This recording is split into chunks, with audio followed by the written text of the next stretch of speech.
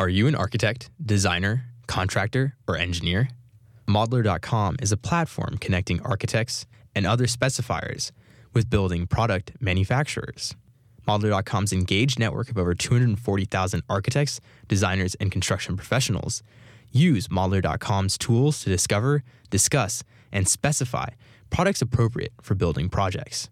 We at KZSU Stanford thank Modeler.com for the generous underwriting of production and broadcasting costs for The Modern Architect.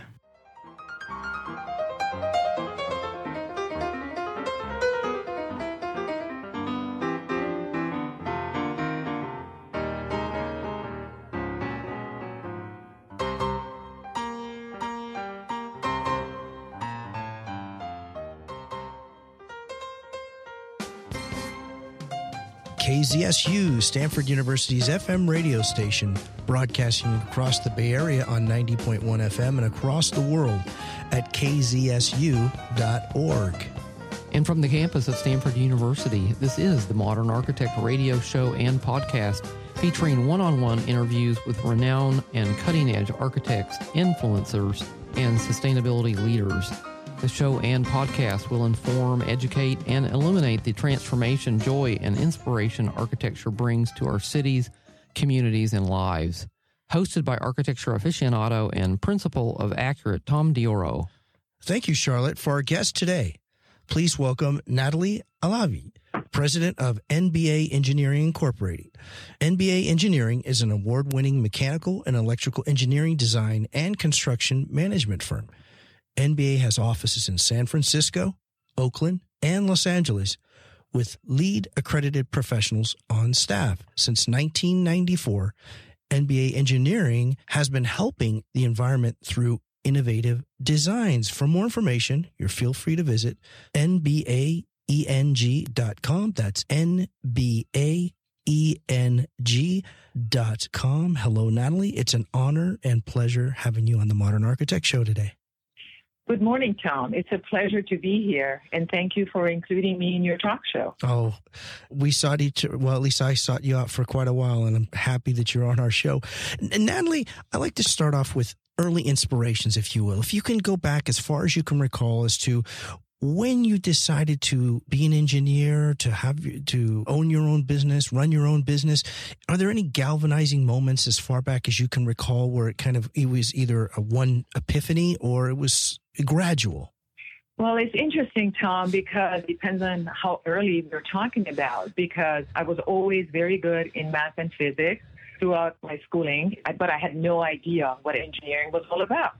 My father, growing up, was a very supportive person of his children's education. Excellent. Even though he was a physician, but he always encouraged me to be an engineer.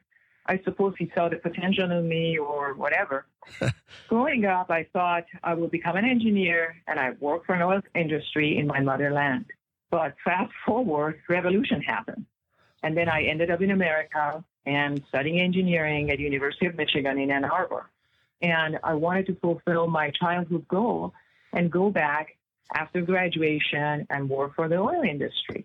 But along the way, things changed. And I had a professor that he taught thermodynamics, and he had worked in building and construction industry.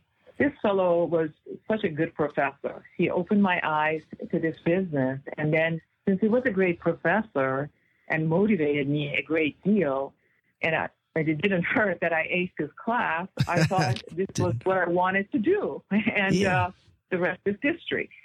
But if you're referring to my inspiration of starting my own firm, that is a whole different long story.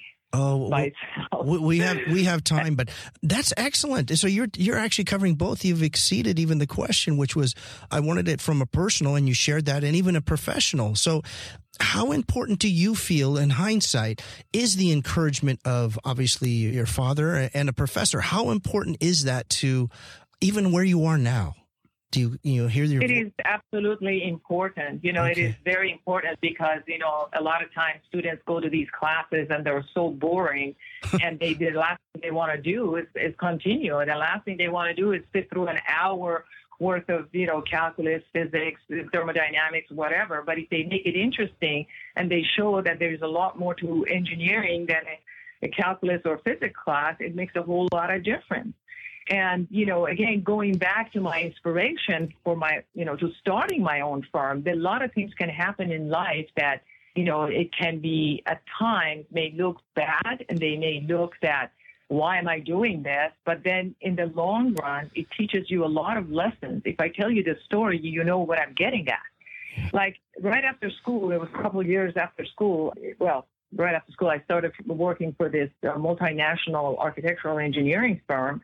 And I was a rising star, and I had a boss that she liked me because I was doing all her work, but she disliked me at the same time since there was a rumor going around that I was aiming for her position, and I had no clue. What is she talking about, you know? And one day she came up to me and she said, Natalie, there is a position open in Japan for a chief engineer. If you want it, the position is yours. And I'm like, what? I thought she was pulling my leg. And I thought, okay. And I'm a junior engineer, that you're offering me a position of chief engineer in Japan. So I called my father and asked his advice. And as usual, he was for it. So that's what I'm talking about, encouragement. Sure. And then he said that this is an opportunity of a lifetime. If you don't do it, you will always regret. So in 2 weeks, I had my bags packed and ready to go to Japan and running 12 projects that were related to military and working with government of Japan. So many challenges have happened along the way, but fast forward, after 6 months and having done a great job, I returned back to U.S. Mm-hmm. And even though the head of the Japan's office didn't want me to come back, but I thought, you know, I did my duty in Japan, so I wanted to come back to the United States. And I thought coming back to U.S. I will be facing a great reception. But in contrary, my car key to the garage didn't work. All my books were packed and left in somebody else's office. I didn't have an office. I didn't have a project. So anyway, so I went and I thought, okay, I put 2 and 2 together and figure that this is all politics. Yes. And that is, you know, and my boss, you know, probably want to get rid of me. And this is what this is all about. And so I went to my boss's boss and I said, listen, can you give me my own project? So he sent me to Northern California as a construction manager for a prison project in Stockton. And so it was then that I decided, okay, that's enough. I don't want to work for a large firm. I want to work for a smaller company because I just want to do away with all the unnecessary politics. So I accepted a position as a chief engineer for a small engineering firm in San Francisco. And it is very interesting that these things that happen in life, if they're encouragement, they push you one way. If they're discouraging things, and depends on what you do with it, you know, you can still make it in this business and make a lemonade out of a lemon, you know? Well, it's a testament definitely to your resilience. But what was interesting, I don't know if it's interesting or sad, maybe both, is the core element there, the human element, which was envy and or jealousy. I think envy is actually worse than jealousy. And it involves, even though as a team or a company, that it still exists. And absolutely, how have you found that you overcome the challenges, not just as a professional, but even within that? And how do you minimize it as a culture within your own company now? Well, that's the whole thing. You know, going back to the story, that's why after I worked for that small company, the encouragement of my own boss and my client pushed me to even start my own company. Because, you know, like everywhere I went, I put my, you know, working on these projects, I put my heart and soul into it. And the clients were asking me if this was my own firm. And I said, no. And so they really planted that thought in my head. And my boss wanted me to start a separate firm because at the time there were a lot of government contracts that required women-owned business. And they wanted me to set up that company to share with his son and, you know, run the company. And so one day when I was on a trip in Czechoslovakia with my girlfriend, and, you know, I called, you know, after I arrived, I called my boss and I said, I'm quitting. And he thought I'd met somebody in Czechoslovakia and decided to stay. And I said, no, I want to start my own firm. And he said I was crazy. And it's just like, and I called my great advisor again, my dad, and I said, Dad, this is what I want to do. And he said, guess what the answer was? Go for it. That is outstanding. So encouragement again. So I started my firm, and my boss became my first client. No way. And he gave, Are you kidding? This is beautiful. What a beautiful yeah. So he gave me a cubicle within his own office, and he gave me my first project. And after we grew, then I moved to another building and, got a part of somebody else's office. And we took over the whole office when the fellow retired. And then now we have our own building in downtown San Francisco. And we opened up a branch office in Oakland and another one in Los Angeles. And, the thing is, I keep talking about the challenges of engineering, but personal challenges had a lot to do with all of this as a woman in this business. And that's why I started a small firm, and my firm is like a family now. And we help each other out. My staff is my support group. I don't look at them as a staff. We are like a family helping each other, working on our goal, which is doing a good job on a project. And that's what we do. And instead of stabbing each other in the back and, we have zero politics or maybe very little politics. And instead of stabbing each other back, we have each other's back. That's well stated. Instead of stabbing each other in the back, we have each other's back. There's a massive difference. That's right. And I can talk to you about the challenges of being a woman in this business. Please do. Yeah, if you want to hear about that. Absolutely. Those challenges started very early on in this business. And I was an engineering student. And even though I was an honor student, the first day that I was in my class, when I was getting my master's degree, the professor, and I used to sit in front of the class because they were all men, and the professor came up to me and he looked at me and he said, "Are you in the right class?" No. And I'm like, did he really? I was shocked. I was absolutely shocked because I didn't expect that from a professor, but it happened. And the perception issue, which I believe is linked to the lack of trust in the ability of women in engineering field, and especially in the leadership position, followed me throughout my career. And I started my firm, as I mentioned to you, in a very young age. And when I went to meetings with clients or colleagues that they did not know me, they thought I'm there to take notes, as opposed to being a major part of the meeting or running the meeting. Natalie, this is amazing. I mean, it's amazing that this is all in the 20th century. Exactly. It used to offend me a lot, but now I laugh about it. It's just so different now, the way I feel about it. Yeah. How did you get to laugh about it? I mean, that's a major step to be able to, what was once offensive is now humorous. Because I see the results. I see the respect that I get after the fact. After the original hurdle or original perception, they see what I'm all about or what I can produce, then I laugh about it. And believe it or not, this has happened even a couple of years ago.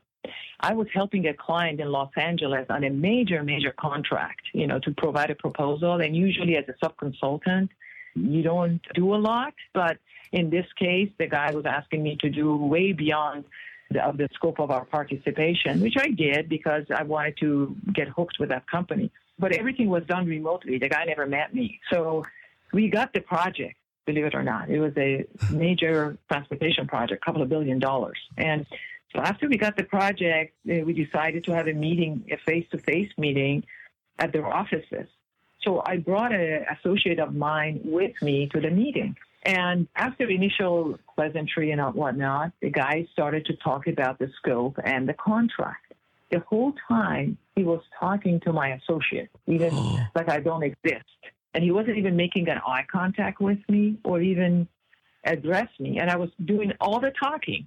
I feel like it was a Muppet show. The Muppet show, the visual. Somebody else. And I'm like, are you kidding me? And he was just like, okay, whatever, And then when we left the meeting, it was almost comical. My associate came up to me and looked at me with a big surprise. And he said, "Natalie, I think this is still a man's world, isn't it?" And I'm like, okay, it doesn't matter. I mean, let's just see what happens at the end. We got the contract, so who cares, Yes. And so enough said about perception, It's just like, but it's a big thing. Believe it or not, it's a big thing in this industry. Wow. But we do have other challenges in this business. You know, it doesn't matter whether you're small or big or you're woman-owned or male-oriented or whatever you are. The thing is the lack of interest in students to go to engineering business. My understanding is in the last 10 years, percentage of college students, male or female, attending engineering school as opposed to other technical disciplines such as computer software or hardware is down. 60% of the students that start going to engineering school drop out, and about 40% don't even make it through the first year. I think maybe it's because part of it is lack of their preparedness for high-level rigor, or some students don't even go to the engineering field because they have no clue what the engineering is all about. You know, they probably think it's just a bunch of calculus and physics classes and so difficult, and it's not fun, it's not rewarding, and it's a very hard business. That's the reason. And I'm part of California Engineering Licensing, Board, Engineering and Land Surveyor Licensing Board.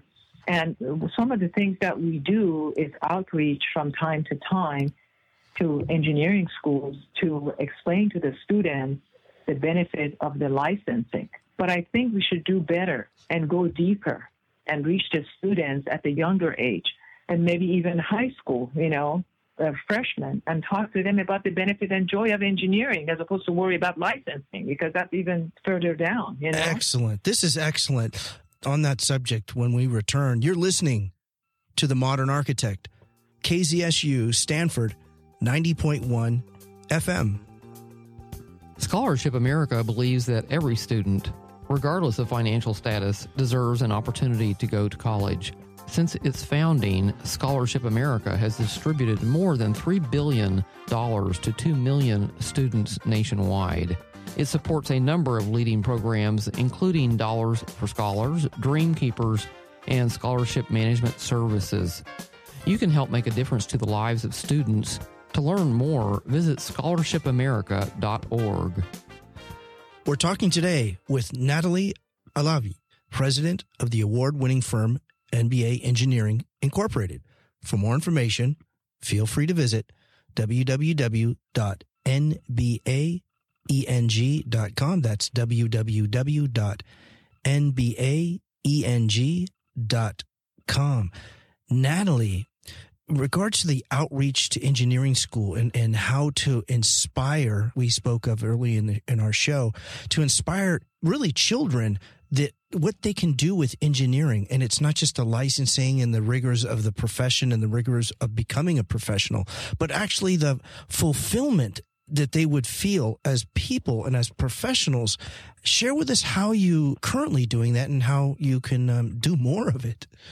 Exactly. So one of the things that I decided to do, speaking of starting in a younger age, I have decided to speak at my 14-year-old son's career day and talk about engineering, because the school gave us a list of topics, and one of the topics was engineering, and they wanted to get the parents to talk about their professions and encourage the students. And that's what I want to do. That's what I want to talk to them, to show that some of the wonders of the world that is done by engineers, these incredible buildings, and then tell them that there's a lot of satisfaction to create a safe and functional and sustainable environment, provide, help to do design systems for a great building to work or live in, or a transportation system that provides easy commute and reduce people's stress of commute and help their everyday life. And because of this reason, which I'm going to be talking about all of this, and then show them that, it's a lot more to engineering than what you think is math and physics is all about. And so, like, for instance, show them some of our projects. We have done projects, like, say, I'm riding a BART to San Francisco Airport. That was one of our projects. And then what a joy is that, to see, like, I can get on board in San Francisco, downtown San Francisco, and easily get to the airport with no problem. I was instrumental to that. Or I have reduced the carbon footprint, which is a major problem in today's world. And the construction industry is one of the major contributors of that. Yeah. That's a wonderful thing to do. Or I have, sit in a restaurant in St. Regis Towers. that was one of our projects. I'm dining in this beautiful place, and we created that. Or I have helped the hospitals or the research facilities by designing a great system so the doctors can help and save their patients and not worry about anything else, negative pressure or positive pressure, or the germs get out or do something else. So those are the kind of things I would like to talk about with them. Yeah, what is it like when you share your stories? What is their expression? What do they share with you after hearing you? Well, I will tell you about it after I have that, which is going to happen in February. Okay. I would definitely share that with you. So our presentation is in February at their school. That's excellent, but you're already mentally and emotionally prepared to share with them, and I can't imagine. I think as what are they, 14, you said? 14 years old? Yeah, 14 years old. Okay. He's a freshman in high school. Yeah. That's an opportune time. I would think maybe even earlier if you can get that because, other than the encouragement from your father and your professor, do you recall anything where anyone even spoke of engineering and, like you said, the wonders of the world and how much of an impact you can have? Well, I mean, one of the other things, because then we can talk about I'm always a person that thinks outside of the box. And that's, and I always look for new things and better things or whatever. And then as far as encouragement it's encouragement and discouragement, I should call it, but at the same time, because they always seem to me, my experiences are hand in hand, but it depends on how you deal with it and how you put a twist to it, in other words, Sure. When you talk about the modern technology, which causes a lot of the wonders of the world and a lot of the sustainable systems and environment and whatnot. I remember in mid-'90s or late 90s, which the USGBC was in infancy, and avant-garde architects out of Santa Barbara contacted us to work on a system for this building, which was actually there were two buildings. There was a public library, which looked like a space shuttle landed on top of a building.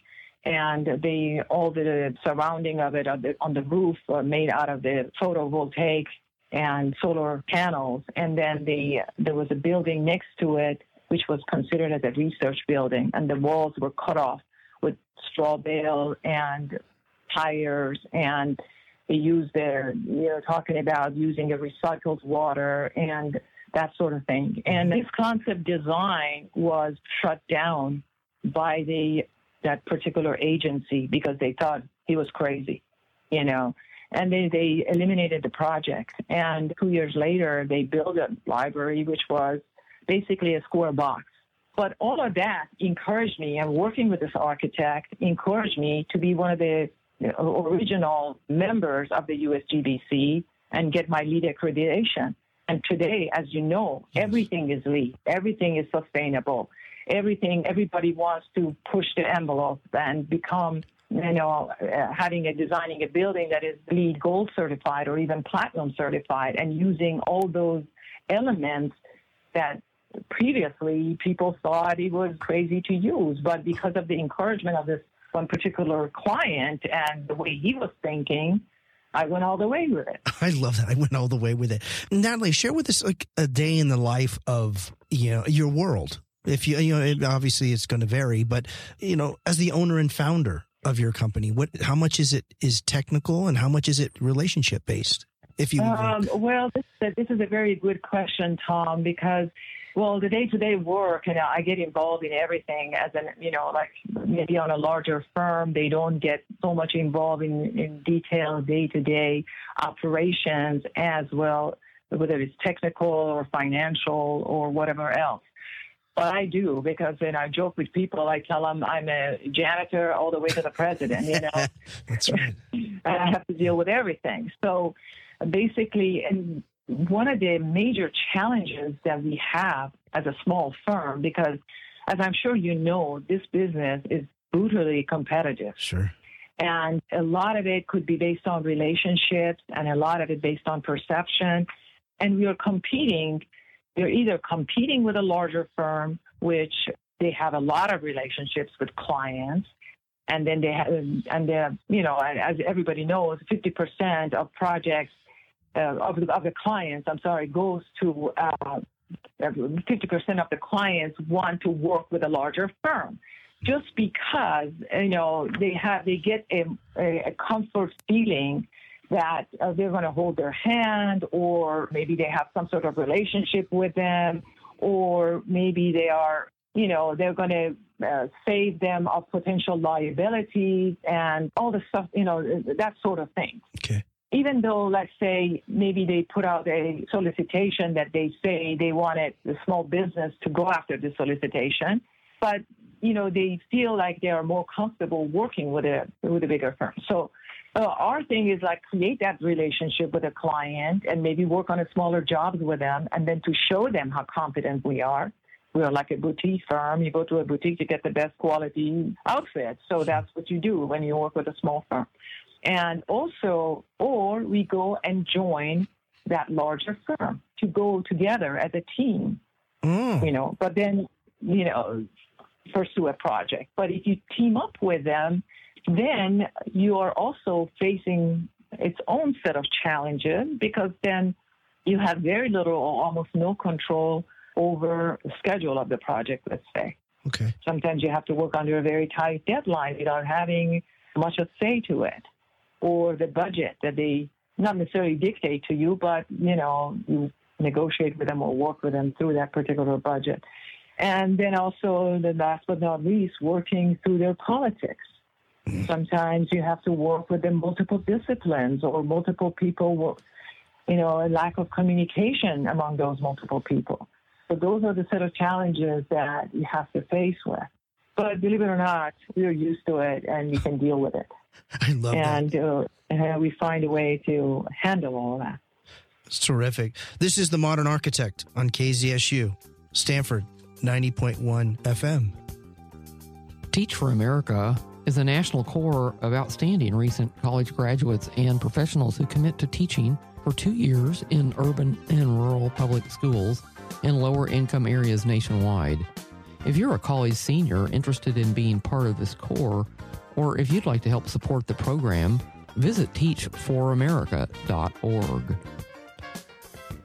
We're talking today with Natalie Alavi, president of the award-winning firm NBA Engineering Incorporated.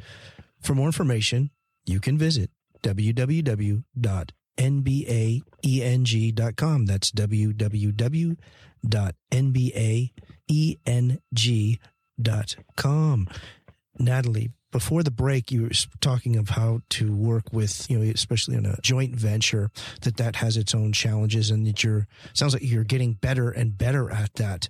How much of your practice is from previous clients, and then it just grows from new projects, and how much from new projects that you reach out or you develop relationships with people? I don't know if you ever quantified the number or percentage, but is there 50-50? Most come from referrals, some come from meetings or networking? Yeah, it's interesting. Like a lot of our projects are repeat projects, or probably about 70% of it, I would say. But then we also always look for new clients and also look for new ventures and try to do some prime work, so to speaking. So in other words, like one of our prime contract recently was we joined with the major engineering firm as a joint venture in Los Angeles, which we never met them before, but, we had series of meetings, indirect meetings, and they got to know us, and we decided to work together and put not only this joint venture together, but also a mentorship program for other small businesses. And then the agency really liked what we did, so we got the project. So it's about 7 to 10 year contract, which is wonderful. Yes. We're very happy about it, and we're also happy that we would be mentoring other small businesses, through that program. Now, mentorship. Share with us a bit about mentorship, what it means to you and how it's worked and how you envision it working.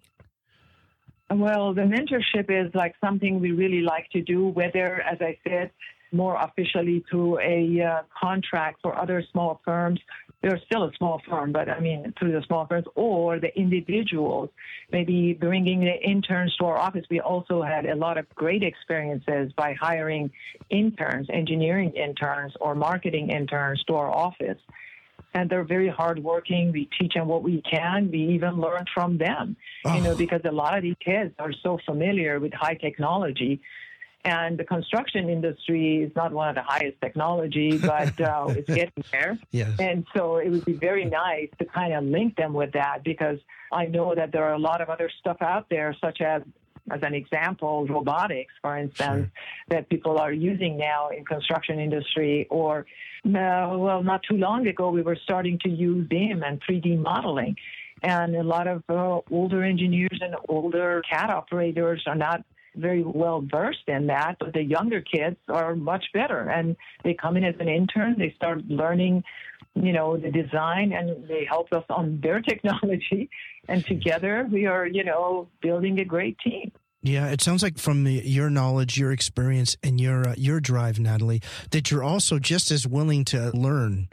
Oh, absolutely. I will learn till the day I die. I mean, it's just like you can never stop learning. Yeah. If you do that, that's the day you get dormant and you're not doing yourself or anybody else any good, Yeah. Do your clients feel, I can imagine that your clients must feel not just your positive energy and your experience, but also that there's a level of care that I believe you have. Have they ever expressed that to you, that you have a genuine care for not just the project, but for them? Sometimes they do, and sometimes indirect. Like, I can give you an example for that. Love it. One of the things that we do, one of the tasks that we perform in our office is value engineering. Okay. For people that they don't know what that is like, just to make it simple, you think outside of the box to give the best value for the price, of either designing a system or doing, or constructing something, to make it simple. So it requires a lot of thinking outside of the box. So we had this one project that was a maintenance facility for a transportation client, and they wanted to build an additional storage facility that, it cost several $1 million, and they wanted us to do the value engineering on that project. So the first thing that came to my mind was, okay, well, if we were doing that storage facility, that would be also a design job for us, but as a value engineer person, that's not how I think. I think as whether or not they would need that storage facility. So what I did was I found out that there were so many different departments that were, they were involved in that. They had their own opinions, and they had their own desires and wishes about what they want to store, where they want to store, how much space, and all the rest of it. So what I did was I decided to have a couple of meetings with these people and invite everybody to come to those meetings. Those people never talked to each other. The right hand didn't talk to the left hand. So by communicating and going through top to bottom of what their wishes was, what their requirement was, and what the storage facility requirement was, we found out by the end of the several meetings that they don't even need additional storage facility. They can use their existing facility, and they can rearrange something to be able to do that. And so we saved them several $1 million by doing that.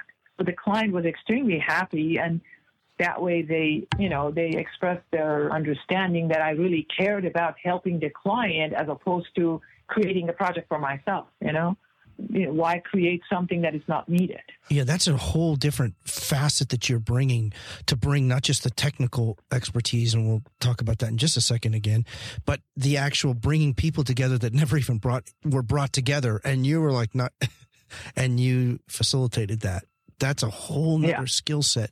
How do you work with it, the specifics, the technical facet of the electrical or the mechanical engineering as a contractor? Can you share with us some of the technical facets of it that you find intriguing and actually necessary? Absolutely. On the technical side, okay, as I said, we do a lot of different things. We provide system design. Everything goes from the heating, ventilation, air conditioning, piping, fire protection, electrical power, lighting, telecommunication, you name it. All the guts of a building is created by us. In other words, let me give you a simple example. Like, say, the work that we provide, you don't see. It's all behind the scenes, but it makes the building function, whether it's a transportation facility, whether it's a rail facility, whether it's an airport, whether it's a high-rise building. Without our systems, those buildings do not function. As an example, we did a project in Oakland Airport, Port of Oakland. We designed what they called Central Plant, the T2 mechanical building. This building supports the entire airport. Without that building, nothing functions in that airport. But if somebody comes and go to the airport, you don't see anything we do. Everything is behind the scene. So this is a great challenge. This is something that myself personally gives me a great satisfaction. And that's why I want to make sure that other, kids that go to engineering school understand all of that. So they know that after all the hard work, this is the reward. Yes. You know? How also do you quantify the value of what you do as a company, as a firm, as a professional? Do you have a process to quantify the value of what you bring to a project specifically for a new client? Well, I'm not so sure what you mean by quantify. You mean as far as the color-wise? To try to tangibly show them, here's the value of NBA engineering, and here's why. And I'm talking a new person, someone who doesn't know you or has not worked with you. If they're just a new person, a new company or a new project that's just looking at you fresh and wanting to know who you are, what you do, and do you have a process that you go through to share with them the value of what you'll bring to the project and to them?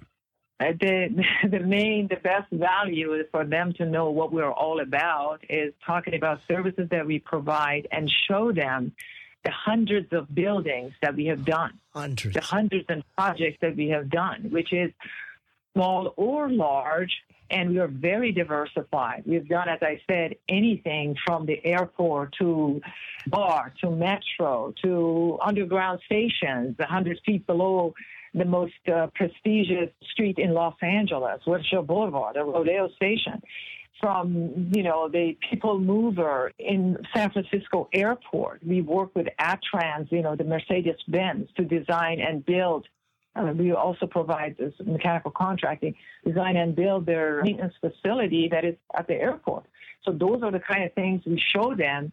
And in addition to that, we show them how environment is important to us. Construction industry is one of the major contributors to carbon footprint. And mechanical electrical engineering is a major part of LEED certification. And if we do our job right, and create a sustainable system, whether it's a photovoltaic or whether it's a hot water using solar panels or whether it's like using recycled water or stormwater management or whatever the case may be, it helps them to get those buildings certified, resulting in a much more sustainable building, saving the owner a lot of operating costs, saving the environment, having a pleasurable area to live and work. People work 10, 12 hours of their lives in these buildings. And if this building is a happy place, a comfortable place, safe place, that's what our selling point is, really. That's outstanding. Now, I'm going to throw something out there, and if I reached a bit, tell me. But I think that there's probably not a building that you probably cannot work on or improve. That is very true. Okay, really? All right. And if I don't, I will find a way to do it. Oh, amazing. So if you don't, you'll find a way to, oh my goodness. Do you find your contemporaries or even other fields, architects, the folks you may work with, are they just as driven about being as so thorough and caring and as you are? Or do you just work with whatever they are, you work with them? Well, the thing is that, it depends. I mean, obviously it's a great joy to work with the ones that are in the same, the same mindset. Yeah, mindset. There you go, the mindset. Absolutely. Just like the architect I was telling you, But the thing is, fortunately or not, you're running a business. You know what I mean? Yeah. So you always cannot necessarily pick and choose, because you have to feed your staff, you have to run the business, and you have to generate income. So obviously our preference is to work with, this type of architects or the agencies that share the same mindset. But at occasions, we are taking jobs that are not the most desirable jobs for us, but we are hoping to educate the client or educate the people that we work with, hopefully to get them to that mindset. Certainly. This is The Modern Architect, KZSU 90.1 FM, Stanford. The Museum of American Heritage chronicles the evolution of technological invention from 1750 to 1950. MOA is housed in an historic house and garden in downtown Palo Alto. The museum collects, preserves, and exhibits ingenious electrical and mechanical devices that have changed our lives. The museum is open Friday, Saturday, and Sunday from 11 a.m. to 4 p.m., except during exhibition changeovers. If you'd like to know more or become a member or volunteer, visit moah.org. That's MOAH.org. We're talking today with Natalie Alavi, president of the award-winning firm NBA Engineering Incorporated. For more information, feel free to visit www.nbaeng.com. That's www.nbaeng.com. Natalie, with architecture, construction, engineering business constantly evolving, the expectations also evolve as well, or does it? What's changed, say, in your experience over the last, say 5 years? Well, absolutely, Tom. Because you have to move with the industry. You have to move with the technology. If you don't, you stay behind and you can't compete, obviously. So one of the experiences that I can share with you is use of information BIM, which is and 3D Revit modeling, yes. It was very challenging because now the industry is moving that way. And as I mentioned, I believe earlier, it's like a lot of the older engineers or older, CAD operators, they do 2D and they're very unfamiliar with the 3D. So our very first project, even the client wasn't quite well versed into that because they didn't even know how to do the coordination among different disciplines, they attach a file, detach the file, you attach one file, everything goes bonkers, and, the backgrounds are wrong, and everybody using a different background depends on if somebody uses a yesterday's background, today everything changed, that sort of thing. So it was a kind of a nightmare, the first project. And it wasn't just our office, but everybody. And that was supposed to help expediting the design schedule. Sure, yeah. It deteriorated from that. And so it was just delaying the design project.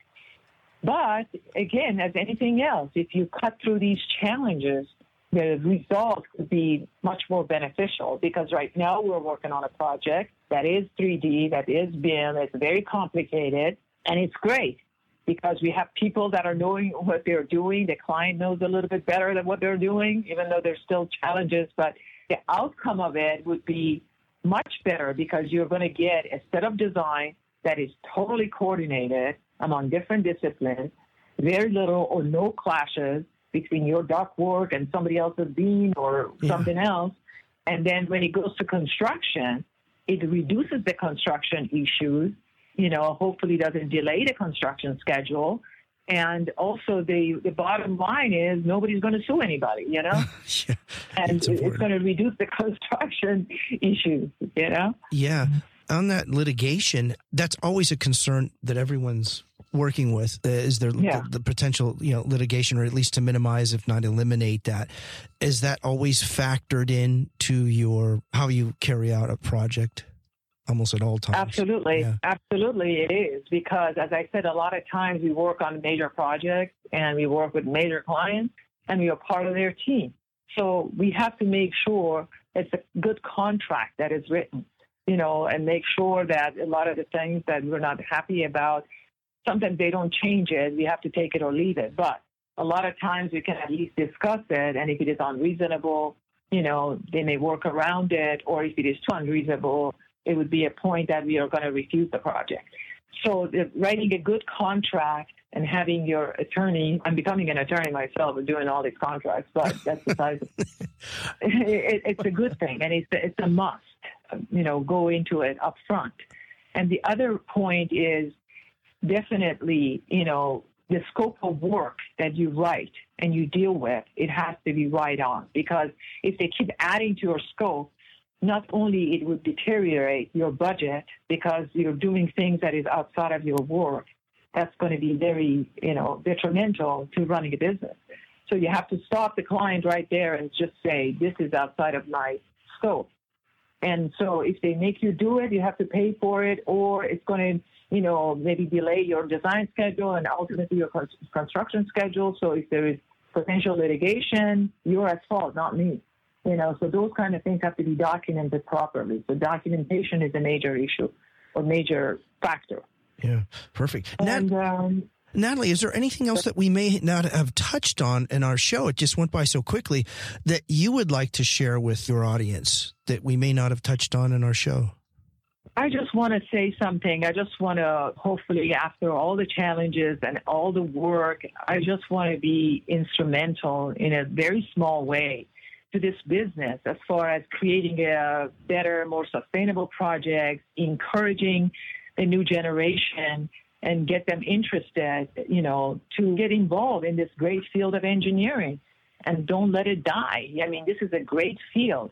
If you know how to deal with it, if you know how to work through the challenges, it could be absolutely rewarding. And without us, engineers and architects, you will not be having all these great buildings, great transportation, bridges, and all the rest. You're so true. That was a perfect sign. That was a ringing endorsement. Natalie, It's been an honor and pleasure having you as our guest today. Thank you very much. Thank you so much. I hope you consider being on our show again in the very near future. Really do. Absolutely. It will be my pleasure. Thank you. You've been listening to The Modern Architect. I'm Tom Dioro. Our guest today has been Natalie Alavi, president of NBA Engineering Incorporated. NBA Engineering is an award-winning mechanical and electrical engineering design and construction management firm with offices in San Francisco, Oakland, and Los Angeles, and LEED-accredited professionals on staff. Since 1994, NBA Engineering has been helping the environment through innovative designs. For more information, feel free to visit www.nbaeng.com. That's www.nbaeng.com. Join us again next time when we welcome another outstanding architect, engineer, influencer, or civic leader committed to positive and sustainable cities, communities, and lives. The Modern Architect is recorded at Stanford University Studios in Palo Alto, California, and on location in California, and is a production of KZSU Radio. Today, the recording engineer is Charlotte M. Thornton, Chief Engineer Mark Lawrence, and we're all assisted by Akshay Hagi. And the executive producer and host of The Modern Architect is Tom Dioro. If you wish to contact us, our email address is interviews@kzsu.stanford.edu. Again, that's interviews@kzsu.stanford.edu.